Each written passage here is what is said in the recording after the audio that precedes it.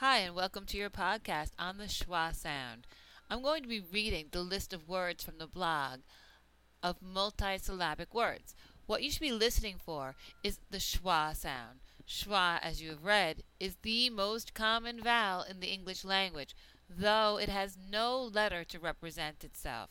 Instead, schwa occurs in the reduced syllable of multisyllabic words.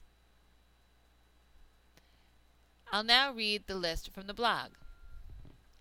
Try to listen for the schwa sound. Atlas, palace, illness, purpose, minute, canoe, machine, offend, contain, suggest, support.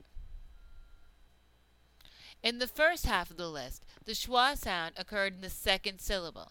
It happened that the second syllable was reduced in those words, as in atlas. It was the sound, atlas. So the first A in atlas had a full, long pronunciation, atlas. The second one, palace. So there's two A's in palace, just like in atlas. But in the first A, in the first syllable that was stressed, you heard the whole A sound. Pal-us. A is reduced to the schwa sound in the second unstressed syllable. Let's try some of the words and examples where the schwa is in the first syllable. Offend. Offend. It's not offend, it's offend. So that O is reduced to the sound. Suggest. Suggest. Again, the U is not suggest, it's suggest. The fact that in most multisyllabic words there's a schwa sound is what's making that the most common sound in American, common vowel sound, in American English. So you need to be listening for that reduced sound and then using it when you say your multisyllabic words. So you're learning first, how do I produce that American vowel sound?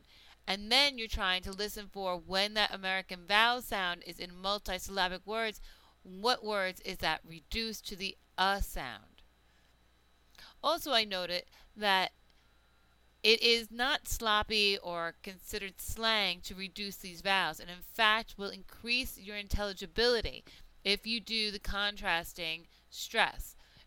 Contrasting stress as the first, or in a multisyllabic word, the stressed syllable is getting its full pronunciation, the vowel gets full pronunciation.